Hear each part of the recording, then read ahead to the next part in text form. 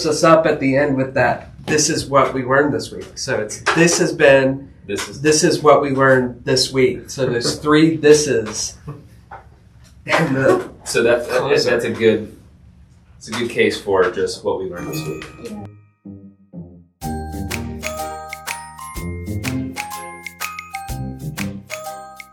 Welcome to This Is What We Learned This Week. And as far as I know, this show is about what we learned this week. Yeah, that's right. That's exactly right. Okay, all right. Yeah. That's my intro. So I'll kick it up to you all. You're the more experienced podcasters here. All right. My name is Anika. I am a junior majoring in American Studies and also one of the Steely partners. And I'm Ryan Harp. I'm a Steely partner, and I'm studying film studies and English. Oh, wait, I just forgot to mention, I sent in my declaration form for a second major yesterday for APIA studies, so technically I'm a double major now. All right. I'm Adam Barger. I'm with Steely. I'm the executive director, and I teach classes on digital fluency. Whoa. What is digital fluency? It's a good question. You're going to have to take the class to figure that out. No, I'm just kidding. The idea of digital fluency, which is not something I learned this week, but maybe I could teach you something, is what do you need to know and do to make the digital world work for you and not against you? Interesting. So these are kind of life and learning skills. So that's that. But what did you learn? Well, I had something, and then it just vanished from my mind. Give me a second. Yeah, so in my intro to production class in film studies, we had a whole session about just different interview skills and, the practical end of it, like setting up for the interview, but also just like how to conduct an interview. And it was really helpful for me because it ties into the work I do at Steely a lot. Nice. Very good. Very good. What class was that again? Intro to production. Okay. All right. I learned, I'm still learning. I don't know if I could say I've learned it. I'm trying to learn about a new research approach called Q.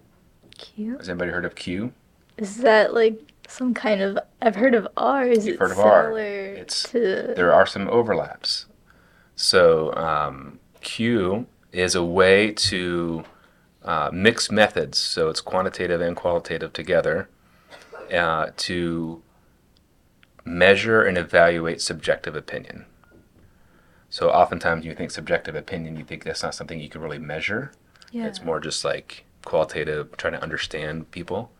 Well, the Q method says that you can also measure it, and there's ways to do that. And so I'm learning about it now, but what I've picked up so far is it has to do with bringing people in as individuals, and they sort things or organize things according to their preference. So, maybe it's about how much a certain situation reflects their beliefs, or maybe it's about their preferences on something, and they sort out different categories and form kind of like this bell curve of sorts. And then you do that with a bunch of people, and then you measure their opinions across the population.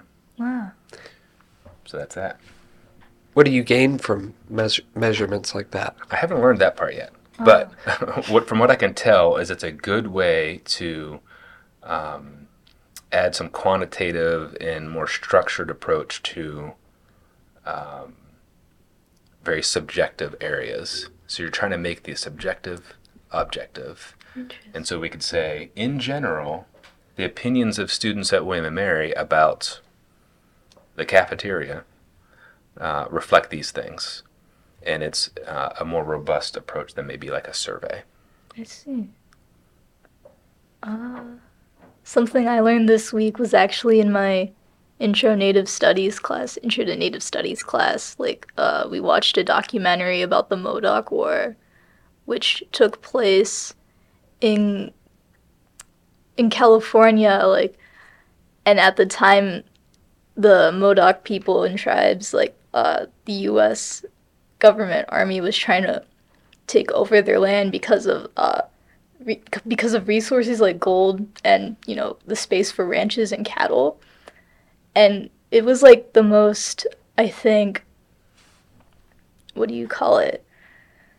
Not televised, the most like reported war, like kind of combat between Native Americans and like the American soldiers and whatnot.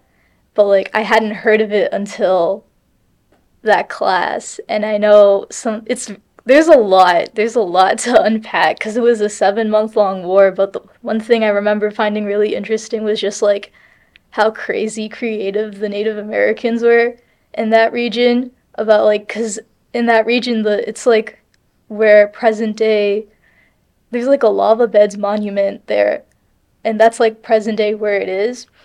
And so because of like the lava flows, there's like these weird like craggy caverns and cave pathways. So like they kind of use their environment to their advantage to like fend off people who were trying to invade and take over the land.